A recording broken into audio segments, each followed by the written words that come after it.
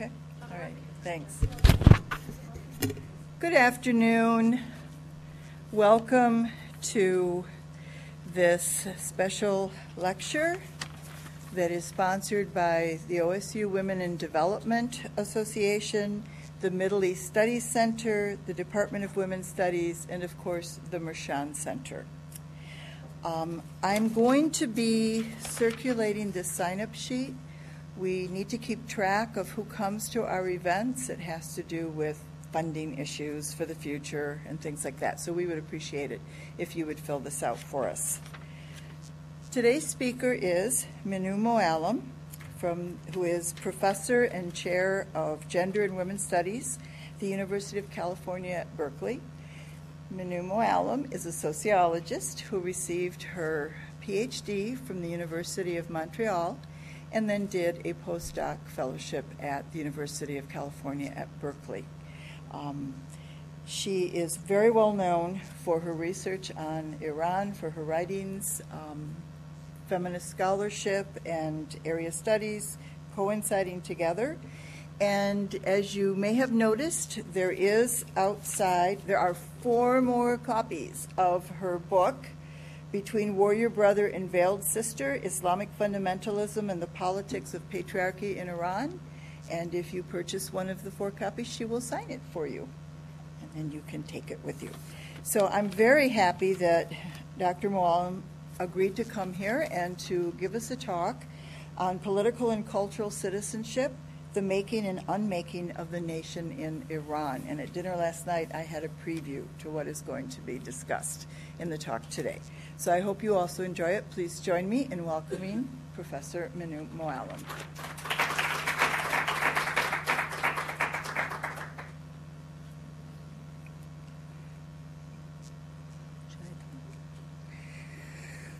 All right. Thank you so much, Kathy, for your introduction. I also wish to thank OSU Women in Development, Center for Middle Eastern Studies, as well as Gender and Women's Studies for sponsoring this event, and also Mershon Center for Security Studies. It's a pleasure and an honor to be here and to be able to talk about some of my projects and ideas and research here. What I would like to talk about today is the concept of political and cultural citizenship, and I'm going to specifically address the doing and undoing of the Islamic nation in Iran. My specific case study is Iran. So what I would like to do, I would like to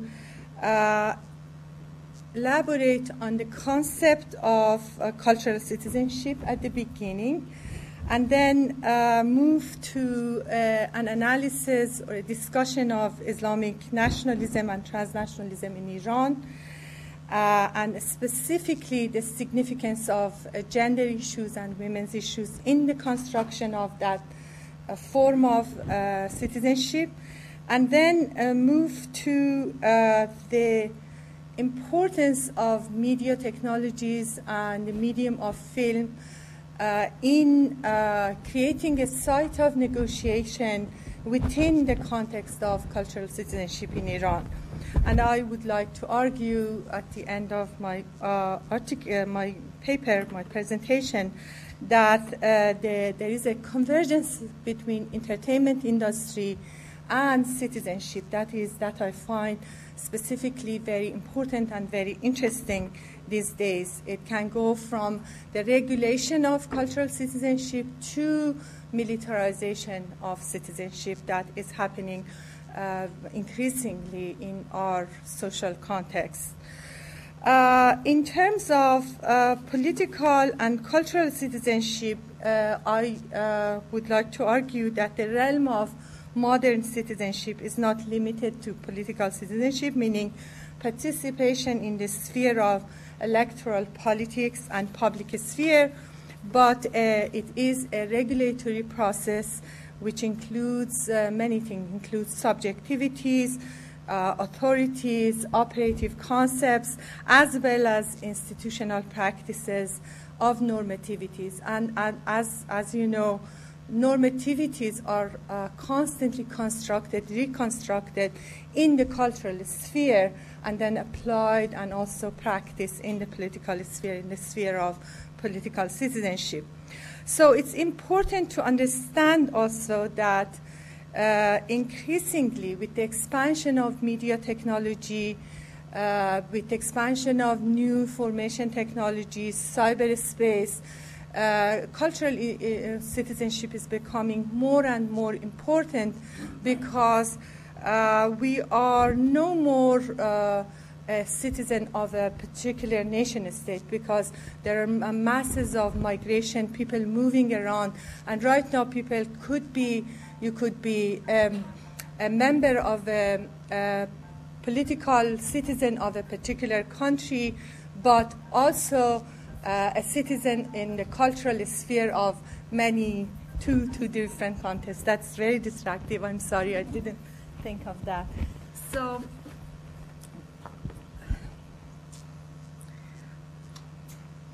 I'm going to turn it off.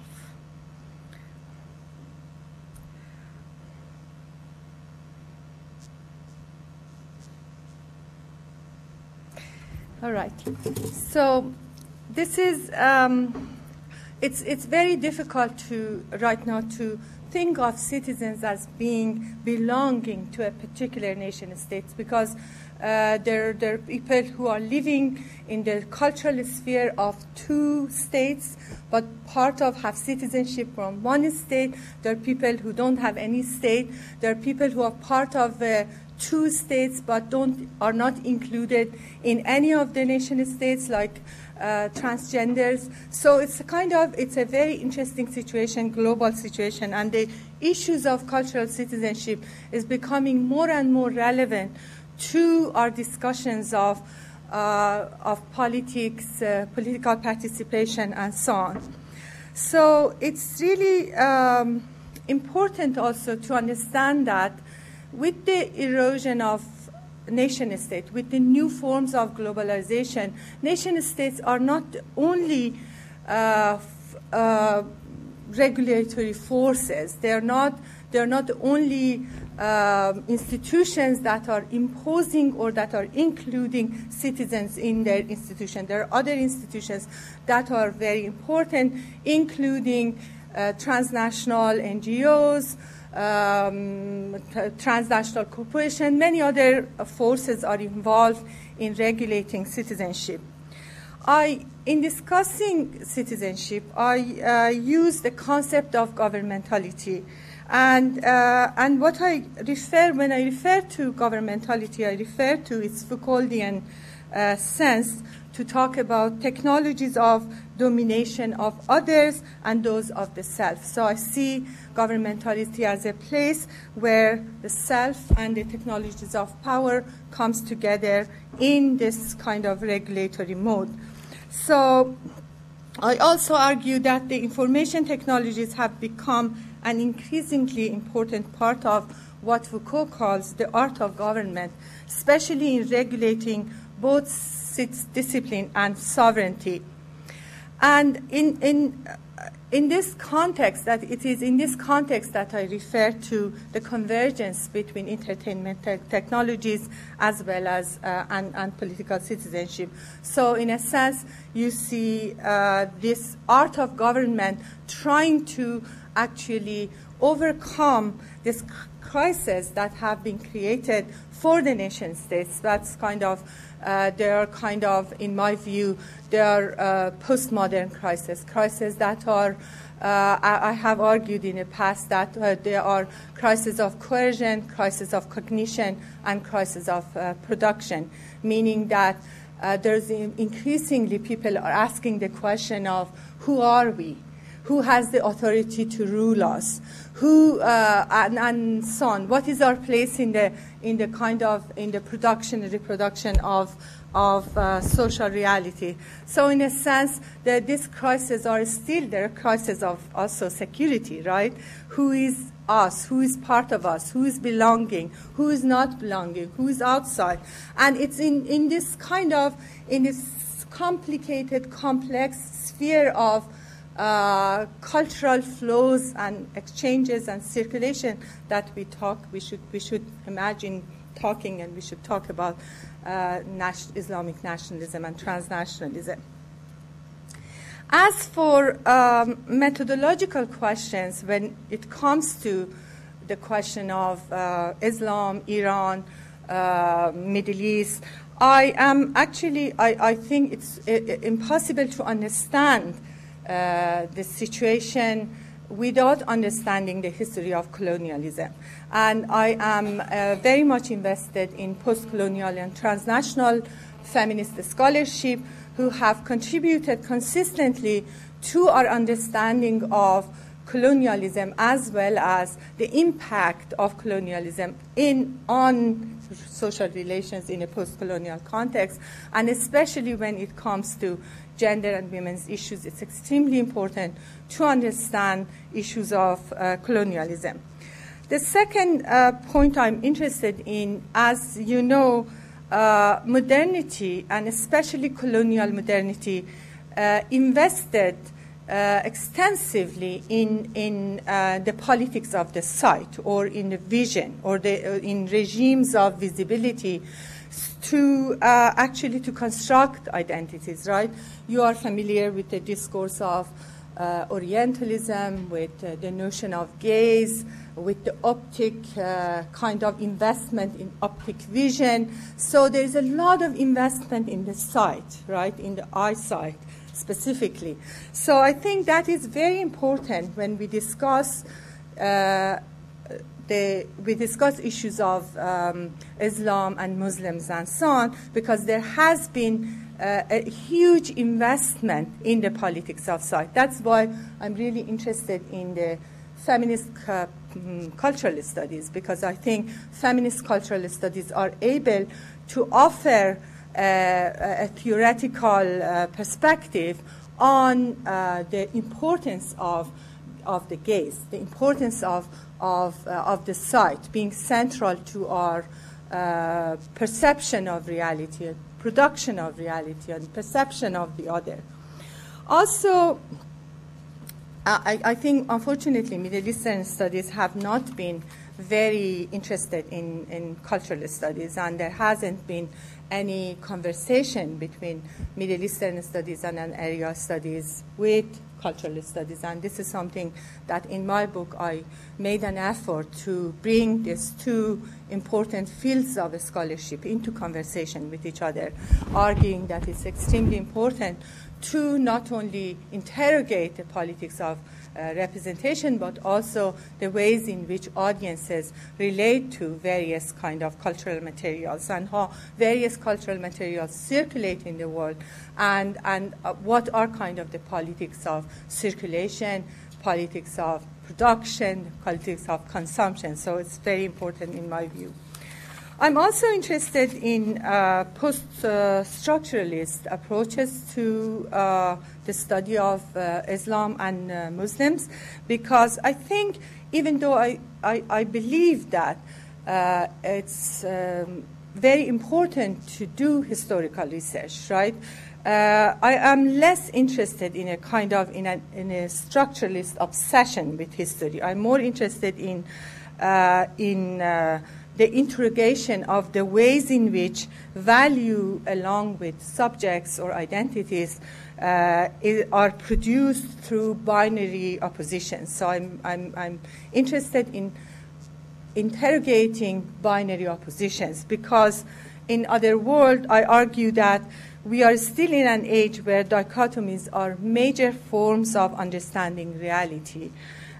Just think about dichotomies such as East, West, tradition, modernity, Orient, Occident, female, male, barbaric, civilized, religious, secular. When you come to the realm of Islam or discourses on Islam, there are many of them that have an impact on our understanding of the ways in which we talk about Muslims and Muslim world and Islam and so on.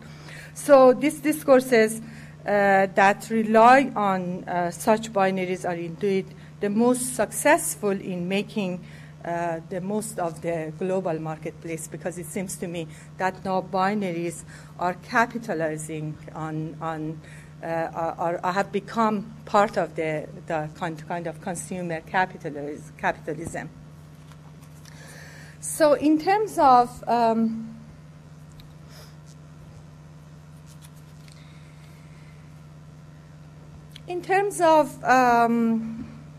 issues of talking in dichotomies and challenging dichotomies, when you get to the question of Muslim world, there is a foundationalist or fundamentalist reading of Islam and Muslims.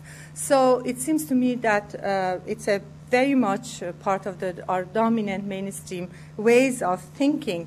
The more Muslim world become fragmented and divided, and there are various tendencies, various ideologies engaging with each other, at least in the case of Iran, the more you see a foundationalist reading, desire to read Islam and Muslim in unificatory and foundationalist way. And even though I think there is kind of there are people who make a fundamentalist claim to Islam, right?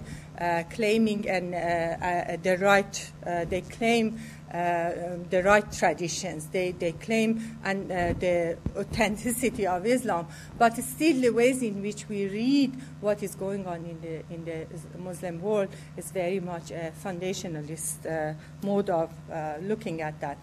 And part of this modes of reading have to do with the ways in which we imagine or we think of women. So it seems to me there is consistently since late 19th century, we talk about women in the Muslim and Arab world as passive victims of patriarchies, as in need of protection, in need of liberation.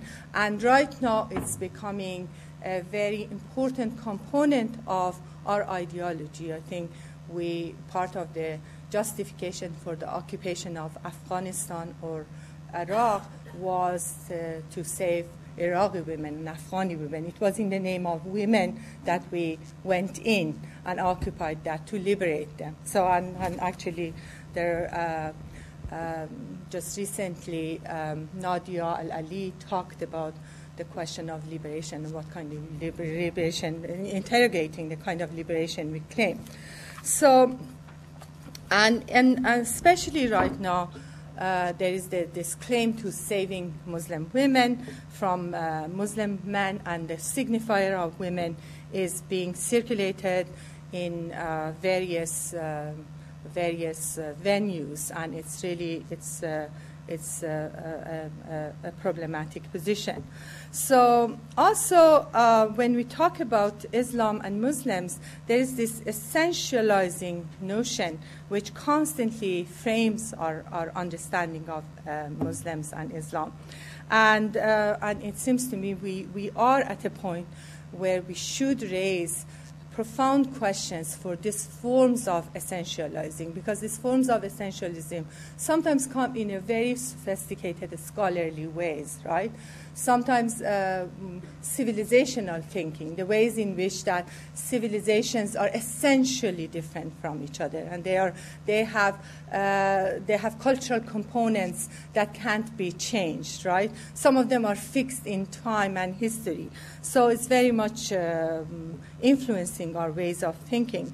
So I think it's time for us to raise questions such as, what are the consequences of placing Islam beyond the encoded experience of language, culture, and bodies, and of positing it as an entity that can only be argued for or against in terms of an internal explanation?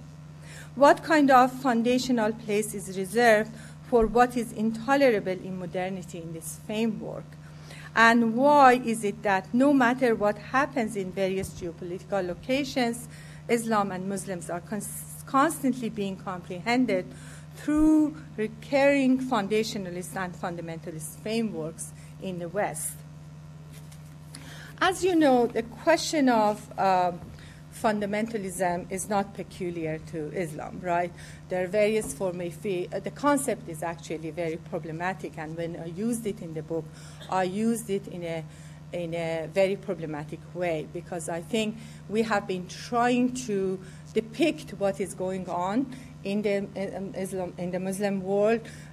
We have been trying to find concepts which would relate to what is going on, and people have been using different concepts such as Islamist movements, militant Islam, political Islam, fundamentalist Islam. Those are all problematic concepts, right? Where you work with each of them, and they takes you to trouble. So I think that fundamentalism is not peculiar to the context of Islam. If we are talking about a claim to authenticity, a claim to foundation, a form of ethnic absolutism, that is actually happening in both various religious traditions as well as secular discourses. So in a sense, we are not, I do not limit my definition, or wherever I, with cautious and problem, use the notion of fundamentalism, I do not limit myself to the context of religion. I think there are a number of people who use secularism to talk about religion, and that is also as problematic as the kind of fundamentalist or foundationalist claim to religion, which is problematic, right? So I refer to three concepts at the same time. I refer to Islamic nationalism first to talk about both territorial and national framing of Islam in Iran, as well as to various negotiations and interpretation emerging in the context of the nation state.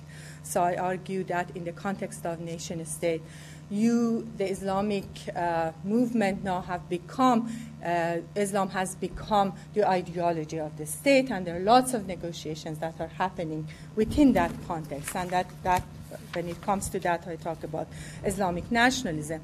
I also use the concept of, as I said, Islamic fundamentalism as problematic as it, to refer to a concomitant national and transnational identitarian claim to authenticity based on what is called the right tradition.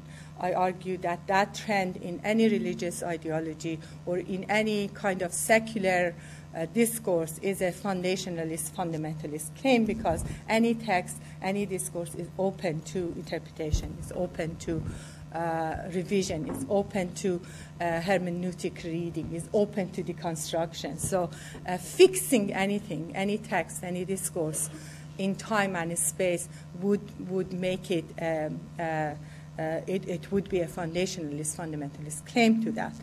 So I also talk about Islamic transnationalism to talk about both a movement and a system of representation that moves by way of global networks of communication, trade, travel, and I would argue that its vectors are money, ideas, bodies, and consumer goods.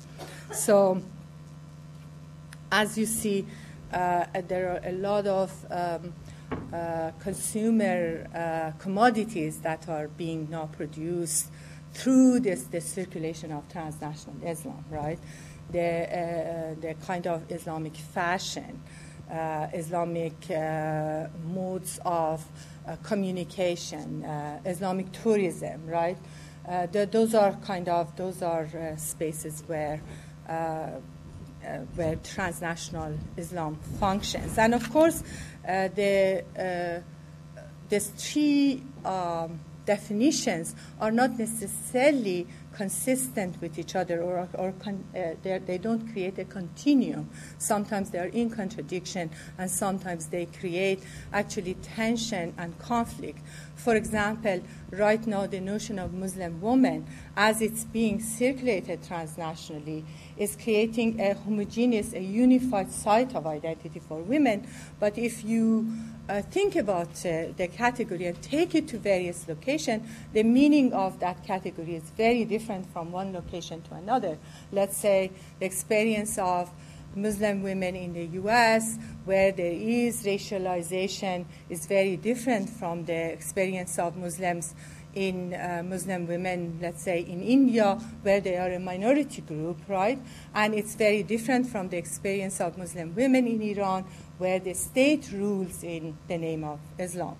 Or if you take it to various contexts, the category actually becomes very problematic. But right now, in the kind of transnational Islam, the concept is used both in terms of depicting the Islamic otherness as well as an identitarian claim, a claim to an identity.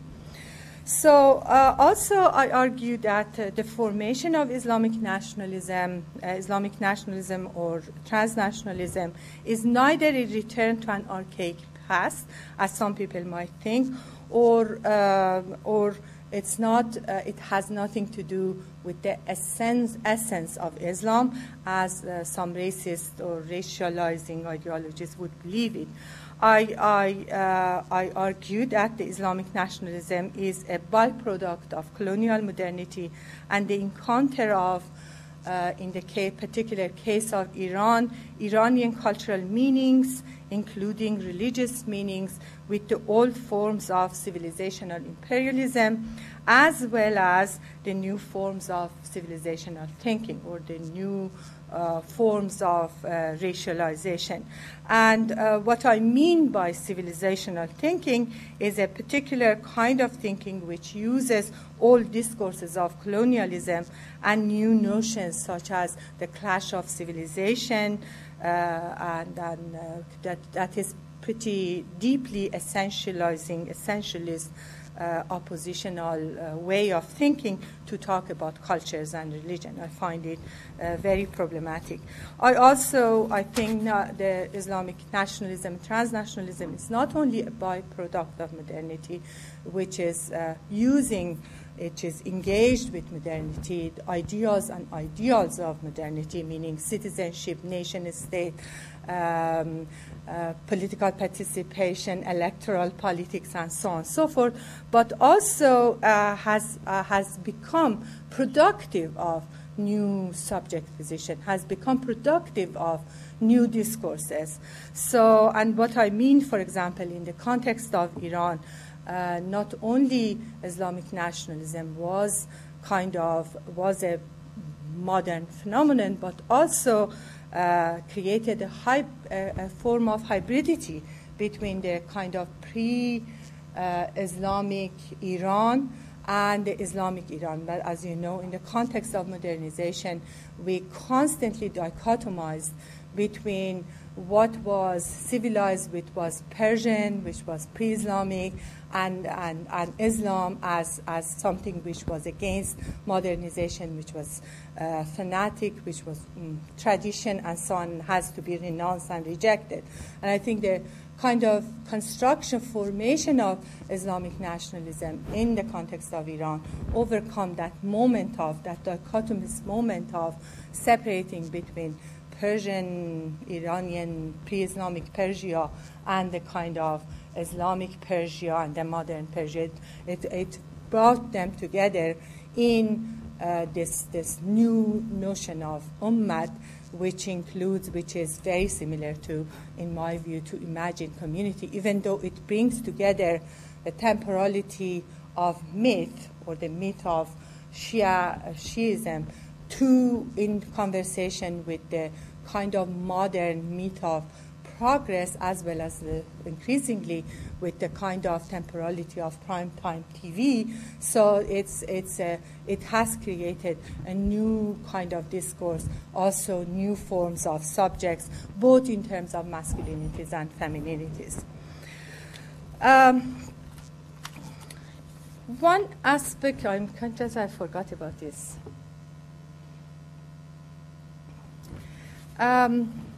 One aspect of citizenship that I am arguing, cultural citizenship, is this huge investment in visibility and in visual culture, in the regimes of visibility, as I would put it.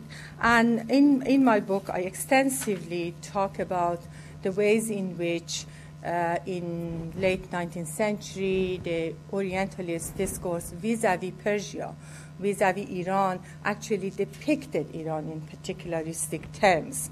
And one of the important discourses which was circulated at that time was, one was that Iranians were civilized, but Persians had this wonderful civilization, but since they adopted Islam, they became backward and fanatic and so on. This is a discourse which is circulated. The other discourse is the discourse on women, Iranian women, like Persian women are being depicted as lazy, obsessed with food and sex and so on and so forth. And that kind of ideology, those kind of discourses were borrowed by modernizing Iranian elite. And modernizing Iranian elite, when they started to think of establishing a nation state, they actually used that kind of ideology, used those kind of terminology, used those tropes that were invested by a number of European Orientalists or travelers or writers and so on, and it started to talk about Iran in those terms. And also here there is an interesting situation, because you had on the one hand male elite which wanted to invest in the modernization of Iran, westernization of Iran, and then you had a discourse on women that was kind of depicting Iranian women as backward and so on and so forth. And what the modernist westernizing elite did, that actually in my view, they actually constructed women as the other. They constructed women as those backward citizens that needed to be civilized. And I refer to the event or a spectacle of unveiling in Iran, forced unveiling under Reza Shah in 1934, where women were unveiled publicly by the force of police and so on. So it's just one aspect of that, and I can give you, in the book there are lots of examples about how also masculinity was invested in that. So we started to invest in these militarized forms of citizenship, which kind of created power for male subjects to civilize women, right? And we took on the task of civilizing women, and here I use a theoretical concept, and I call it civic body. And I argue that we started to think of an abstracted body, right? Because women's bodies were completely different, right? Iran is a multi-ethnic, multi-religious society. People have different traditions from north to south, from east to west. So, but we created the body of the unveiled woman, right, as an abstracted body that could be unveiled, right? And through that unveiling, we could civilize women. So in that sense, masculinity of modernizing Iranian elite actually was enabled to establish itself as the citizen of the modern world by taking responsibility for civilizing women, right? And then there is a lot of writing in discourses on how women can participate in the project of modernization, westernization, so on. So I don't go there because it's an extensive discussion, and hopefully if you get a chance to look at the book, there is an extensive discussion of that. However, my point is that the civic body as a site of modernization, citizenship. So the question of citizenship or political citizenship is inseparable in the case of Iran from the question of visibility, from the ways in which we invested in visual tropes, we invested in gender tropes, we invested also in tropes that actually enabled us to talk about the projects of modernization and westernization. So we wanted to become modern, we wanted to become Western, and in order to become modern, we had to reject and objectify and suppress what was called tradition, right?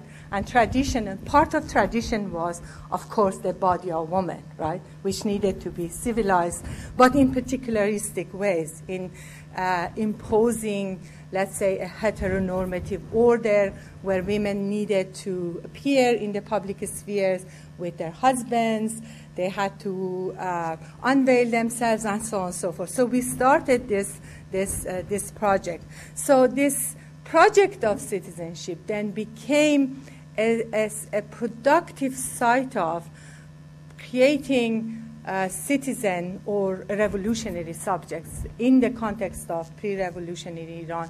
People started to invest and mobilize these categories or these tropes that were considered tradition, that were considered abject, that were considered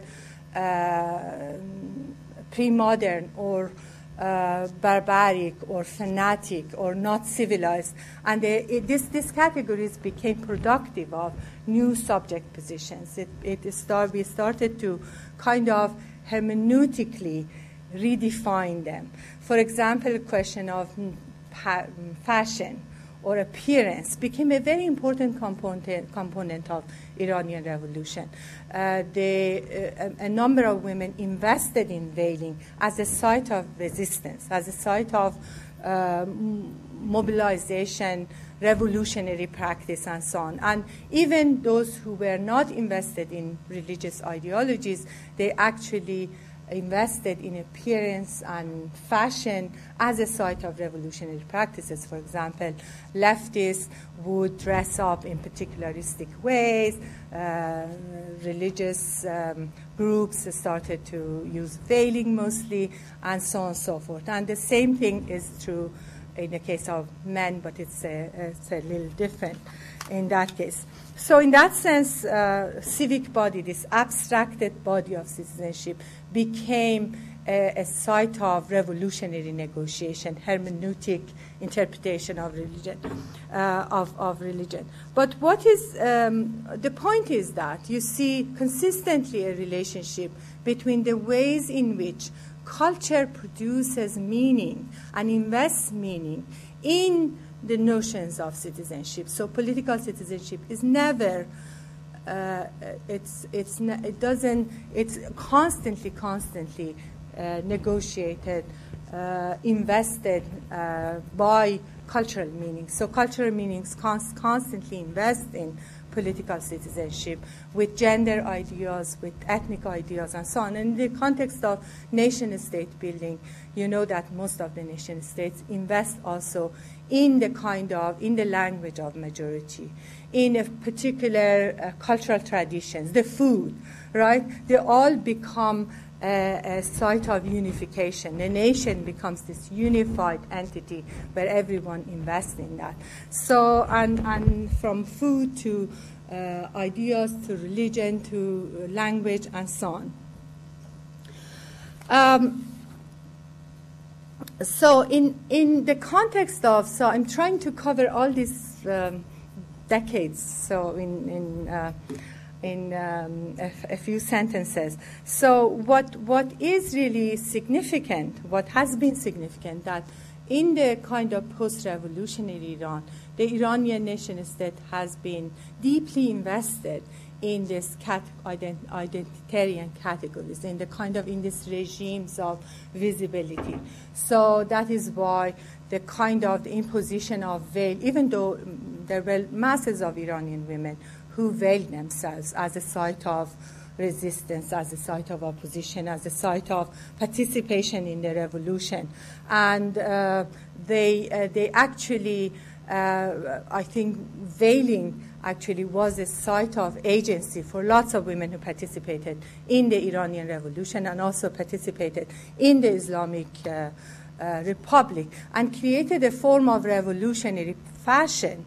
So in the kind of post-revolutionary Iran, there are lots of images of veiled women that take this very combative modern form. So, and these forms are kind of these forms of militancy have nothing to do with tradition, right? Modernity is invested in these forms of militancy, these forms of political participation. So anyhow, but gradually, I think these forms of combative fashion has been also converged with Islamic fashion, right? It has been a few years, in the last few years in Iran, there has been a fashion show. And also, as you know, Islamic fashion now is a transnational mode of production. So Takbir industries or factories in Turkey produce Islamic fashion, and fashion shows in Iran increasingly are taking this kind of this revolutionary identity into the realm of consumerism and consumer culture, so on, which is a very interesting phenomenon. So now, what I would like to get to is that. Yes, there is this notion of citizenship in Iran, which is very much invested in appearance, in fashion, in gender identities, in distinction, in the question of difference or difference of gender identities. But also there are cultural discourses that are constantly investing in these categories, that are constantly revising this category, putting meaning in these categories. So, and then right now, of course, there is a huge influence, or the cultural citizenship extends from Iran to various diasporic locations, because a number of masses of Iranians left Iran and now are living in this diasporic locations. And so there is a number of Iranians who participate in the notion of citizenship, but through their participation in the sphere of culture and not necessarily in the sphere of politics. And also it's becoming a complicated situation, because a number of people who live outside Iran now have the intention of saving Iran, and unfortunately that becomes a problem with the militaristic investment of the U.S. foreign policy in targeting Iran, because then it becomes they have started to really to participate in that form of militarization of Iran by claiming, but by trying to save Iran, or by their claim to change Iran. So it's a kind of it's a complicated negotiation going on between what is going on in Iran and what is going on outside Iran, in terms of those who consider themselves as citizens of either cultural or political citizens of Iran. And in that sense, there is also a lot of tension between Persian nationalism, which is now becoming very important among diasporic communities, and Islamic nationalism. So there is a lot of tension and contradiction between these two forms of identification, because a lot of Iranians who live outside Iran, who have been discriminated against or subjected to racialization, they try to not claim, to not associate with anything modern in Iran, right? We just go back to the glorious past, which was the age of Persia, and where Persia had this wonderful civilization and so on, and invest in that. And then kind of in Iran, the tensions are between a form of Islamic nationalism, which used to be an oppositional movement, and it still sees itself at a regional level as an oppositional movement, but in reality is in charge of a nation state. And as a nation state, it has different functions and different roles, and so has changed. And so the nature of the nation state has changed also the nature of Islamic ideology as such.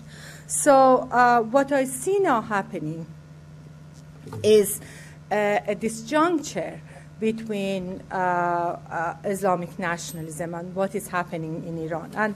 And I say disjuncture. I'm not suggesting that disjuncture means a social revolution. Disjuncture means a dismantling is what is happening in Iran. But disjuncture meaning that now the Iranian nationalism or Iranian Islamic nationalism is being challenged by various forces that are very significant, and one of them is this. The issue of subalternity and the poor. As you know, Islamic movement, and still is not Islamist movements in many parts of the world, is claiming that they speak for the poor.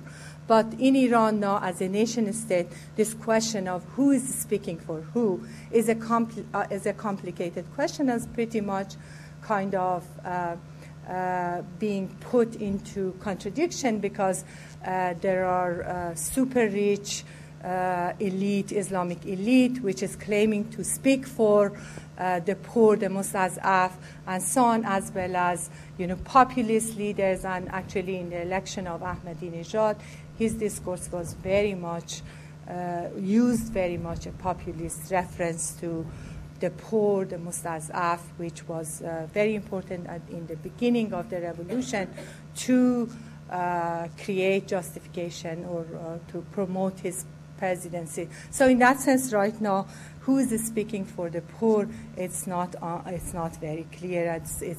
This question is not a simple question. Then the other question is the ways in which many people now are participating in the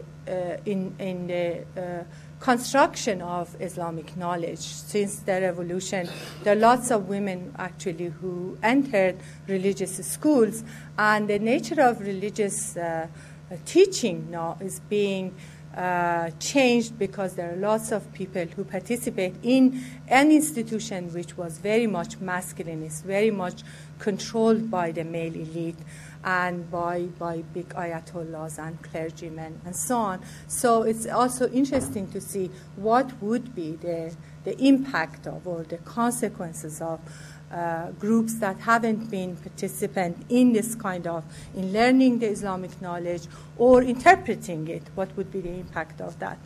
Then the other aspect of what is happening is that a lot of religious stories are now being narrated by filmmakers, TV producers, and so on. So actually, as you know, Iran has a huge investment in media culture, and there is a lot of most of the kind of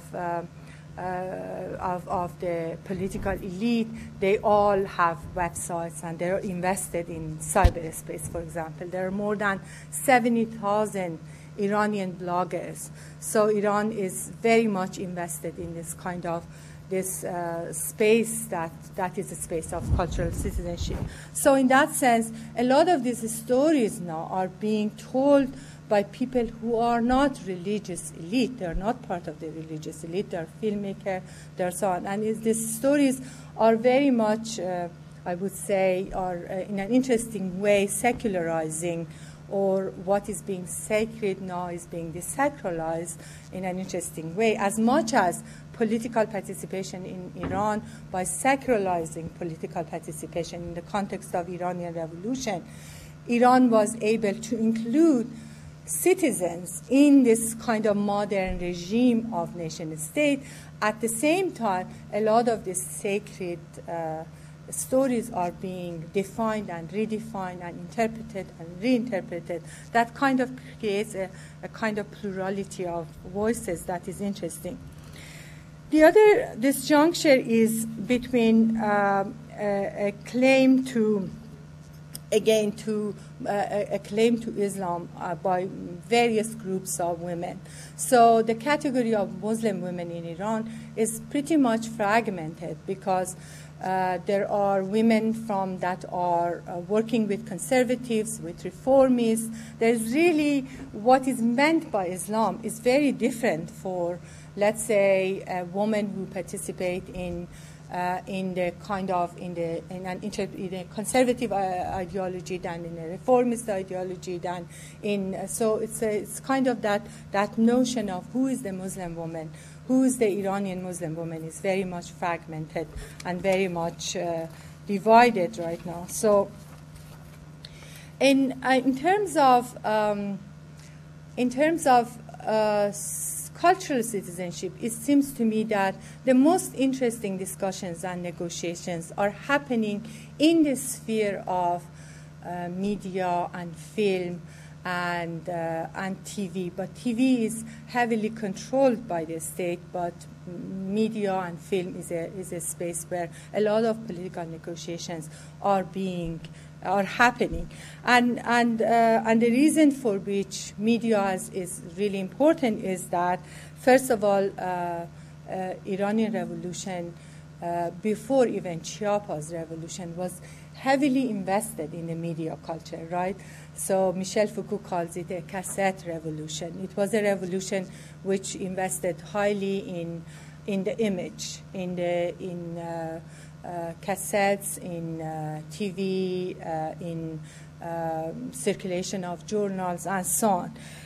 Also, media continues to function an important role in the post-revolution in Iran. Immediately after the revolution, the Islamic Republic actually took control of the film industry and TV industry and tried to kind of revolutionize it or purify it. And actually, that move created a lot of space for people who did not participate in the entertainment industry before the revolution. And I don't know if you have seen some of Mahmalbaf's movies, and especially Salam Cinema, where masses, he advertises for he needs a few people who can work on a movie, and thousands of people show up to be interviewed. So it's kind of the whole taboo around cinema as being a place of entertainment, an impure place, so it has overcome, and there are now lots of people participating in that. Also, because of the political restrictions in other sites, media has much more potential to bring into people's attention political issues. In addition, I think the performance of citizenship in the sphere of media has been subject to a lot of negotiation and discussions, because media invest enormously with the images that are central to the context of the Iranian nation state. So now what I would like to talk a little bit about is a number of films that are made in Iran and have been able to negotiate identity categories. And I would like to talk about several categories of male-female, categories of clergy versus secular, categories of criminal versus pious, categories of us or those who are located versus those that are diasporic, right? So a number of movies have been produced in the last decade or so in Iran that are really interesting, that are creating very interesting critical materials for questioning those kind of categories. And when I talk about these categories have been very crucial in impacting significantly political citizenship in Iran. As you know, Ahmadinejad is a conservative, right, who won, and Khatami is a reformist, so who's a clergyman. So, but if you go to public discourse among diasporic Iranians and so on, the dichotomy of secular religious, Akhund, Mokalla, the man with the hat versus the man with the turban. So it's so much that we always invest, like the negative, most of our negative stereotypes in the religious as opposed to the secular. So it's really interesting the ways in which these films mess up with categories of identity, and they're really important. So a concept that I have used in the book that I would like to extend it to the notion of citizenship here is the concept of passing. Of course, passing is a theoretical concept that has been used in African American studies, in queer studies, in gender and women's studies, and passing could be, I argue that a number of films actually use passing implicitly or explicitly to challenge categories of identity. And I would say that this is not peculiar to Iran. What is interesting about this challenge or interrogation of identity is those identities are also part of modernity, and modernity in various parts of the world. And that is why it seems to me they're challenging, on the one hand, the restrictive notions of Islamic nationalism. At the same time, they're taking modernity, they're putting modernity or ideas of modernity that are relying heavily on these categories into crisis, or they take them into their limits. So I define passing could be translated in Farsi as gozar, and it has been described by various authors as employing identity strategically, or as a difference which is not quite visible, a state of lacking or lack of identity at its very presence. So it also refers to the creation of a space where the other can be seen and heard in the rupture of identity as continuum. So what is something which is really interesting and important for us as scholars of gender studies. And also the concept refers to the failure of visual field to secure identity. So you see that how great of impact it might have on the notions of citizenship, where we rely heavily on let's say, gender, on race, on regimes of visibility to talk about inclusion and exclusion in the context of citizenship. So I would like to broaden the concept of passing and take it to the context of political and cultural citizenship, and argue that in the context of Iran, where there is a close link between the performance of identity and gendered citizenship, both visual and visible, since modernity have become an instrument of governmentality, politics, and disciplinary society. And indeed, scopic governance or a form of regulation through visual mediums have been central to regimes of modern and postmodern governmentality. So there are a number of movies that I have looked at, and several of them are included in a chapter of my books. Very extensively, I analyze them, and passing actually comes. So there are a number of them that I'm going to name a few, and then if we get a chance, I can show you a few clips. So, for example, Under the Moonlight is directed by Reza Mirkarimi, which depicts Hassan, a young religious student who, in order to become a clergy member, he has to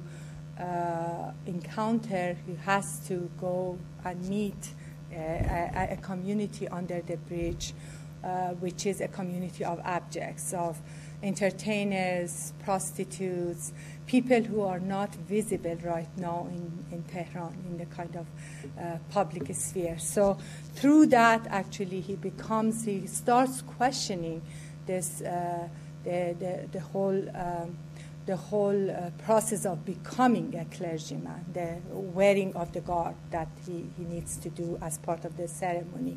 So it's the film is the first film in Iran which actually the camera penetrates the religious space, and it has a number of shots from the kind of Iranian religious school, which is a kind of very masculine kind of a space and so on. So the film actually, I heard that for its first screening, people expected an explosive reaction, but it was received very quietly, and it's since I actually talk very extensively about the film in the book, I'm not going to talk about that. But there is another film which is again the importance of the film is that there is a challenge between, there is an interrogation of institutional religion versus popular religion. It shows moments where religious leaders are connect with the people through cell phones and media technologies, but there is no real connection with what is going on under the bridge, right? With what is being criminalized or objectified and so on. So in that sense, for him, in order to accept his garb, then he, at some point, he claims to be the brother of a prostitute. So in that sense, it actually shows to what extent the Iranian state needs to deal with issues that are part of the citizenship, part of the dealing with the complexity of citizens of all kinds. So the other film, which is a new film, and I don't know if you have seen it, it's called The Lizard, Marmulak. This is an extremely interesting film because it goes beyond a number of dichotomies, meaning the dichotomy of religious versus secular, criminal versus pious, popular versus elite, popular music versus religious reciting. So the film actually, even in terms of linguistically, it juxtaposes a language which is the language of uneducated and the kind of elite language, because it's the story of a thief who escapes prison, but by passing as an akhund, as a mullah. He wears the garb of a clergyman who is at the hospital with him, and then leaves the prison with that. And it's a comedy. It's hilarious. It's very funny because he doesn't know how to pray, right? He doesn't know how to preach. So he uses a language which is really interesting and which is kind of outlaw, perverse, to talk about various situations, to respond and so on. And he stops at the right moment, right before the language becomes explicit. So it's a film which actually challenges also a foundationalist claim to religion. And as you see here, there is a sentence which gets to be repeated in the film, is that God is the heaviest dude in gentleness, the heaviest dude in kindness, the heaviest dude in friendship, the heaviest dude in forgiveness. So it's really it's a different notion of religion, a religion which is able to understand the other, right? What is being constructed as the other, or The Outlaw, and so on. Then there is an older film called Adam. There are many, actually. Offside, you were giving the example of Offside, which is about a group of women who pass as men to enter the football stadium. And you know that that was a huge controversy in Iran, that if women could enter the studio or not. So, and a few managed to enter the studio, and the film is about them. And apparently, actually, last week I heard that a number of women entered the studio passing as Koreans, because a group of Koreans were in Iran, and apparently they managed to get into that and go to that. And then another older film, Adam Barfi, who actually talks about and these directors are not secular directors. There are directors who have been part of the Iranian Revolution. They have been very much invested in Islam. Actually, the fact that they can talk about religion and they can make movies about religion is because they are part of the kind of mainstream. So I'm not talking about like alternative independent filmmakers. So and Adam Barfi is actually depicts an Iranian man who, in order to leave Iran and go to the West, has to pass as a woman. So, and then again, this is a comedy. It's a genre of comedy has become very much appealing to a number of filmmakers to be able to talk about these issues.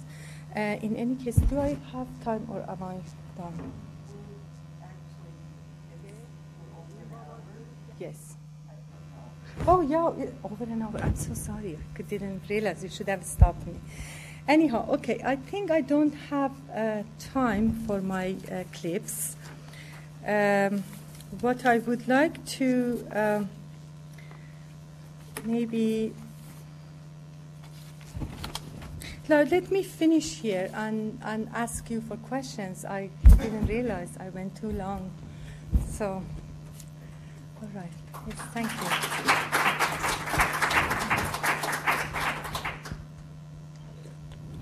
We all need a time police. So it's... I was looking at that. It's 4:45 and it's 4:45. Gosh.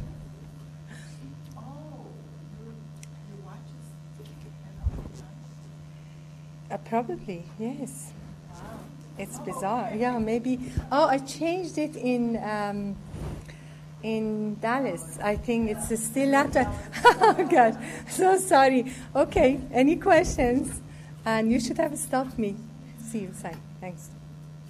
Yes. Okay, well, I'll just take you to some Yes. other area. In Muslim majority countries, where the Sunnis have the majority, like let's take Egypt, Malaysia, and Indonesia, new crop of scholars, young male and young female, especially female. This happened in the last 2 decades. That the women in these countries want to learn and study for themselves and investigate themselves. That the classical ulama interpreted Quran is the male, and also many of them, the 4 Sunni schools and the Jafari fiqh.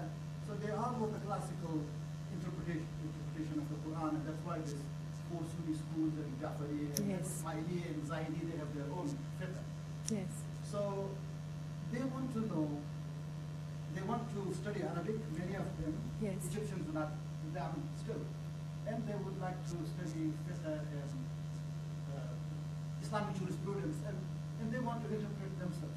A similar thing happening in Iran, that some of the women will go to Qum, for example, Yes. or anywhere else, that they will become the future, especially in the Shia branch of Islam. Yes. It's much better because ijtihad has not been Yes. closed with Sunnis. Yes. So that's more possibility in Iran that there's a new crop of female, male. So this movement is going on, and how is it in Iran? Yes, I think in Iran I have heard that a number of women now are becoming talebe in Qom, and I haven't seen any research on the kind of this new wave of students who are going to a theological school to study. I know that there is still no public preacher, like Friday speeches are always given by men, but I heard that in one of the Iranian cities, sermons, yes, and actually just recently I heard that a woman actually gave a sermon, but I don't know how valid that information is, but one incident of that. But it's really interesting what the outcome of women going to religious school and studying religion and becoming actually a reader of the religious text. I think the outcome, I don't know, but I know that many women are now going to Qom to religious school, and also a number of them have invested in theological education. But what is the outcome, I don't know. But I know from popular figures that there are a number of Islamist women that are challenging various interpretation of Islam. For example, there is a woman who's super ultra conservative, but is very much challenging, like reformist readings of religion. So it's interesting to what extent there are all these women who are taking part in interpretation of the religious text, which actually creates a lot of fragmentation among women, right? Because right now you have women who have a conservative understanding of religious texts. You are women who are much more invested in reformist ideologies. There are women who are working on various sides of Iranian political spectrum. And so that is very interesting. They're radically different from each other. Those who have a fundamentalist claim to religion, and those that are actually challenging those fundamentalist readings of religion. So that is. But what would be the impact of that, and how many of these women would be able to actually perform public sermons and Friday sermons? That would be something to maybe to study in the future, or to see what happens in the future. Would be really interesting.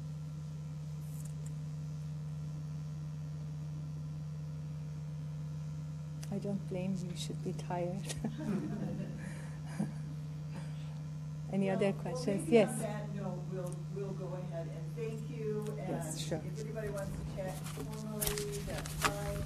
There's still food outside, and since we're packing up everything in 10 minutes, anybody who wants to stick around and take food with them, we're giving it all away. Thank you very much for coming. Thank you.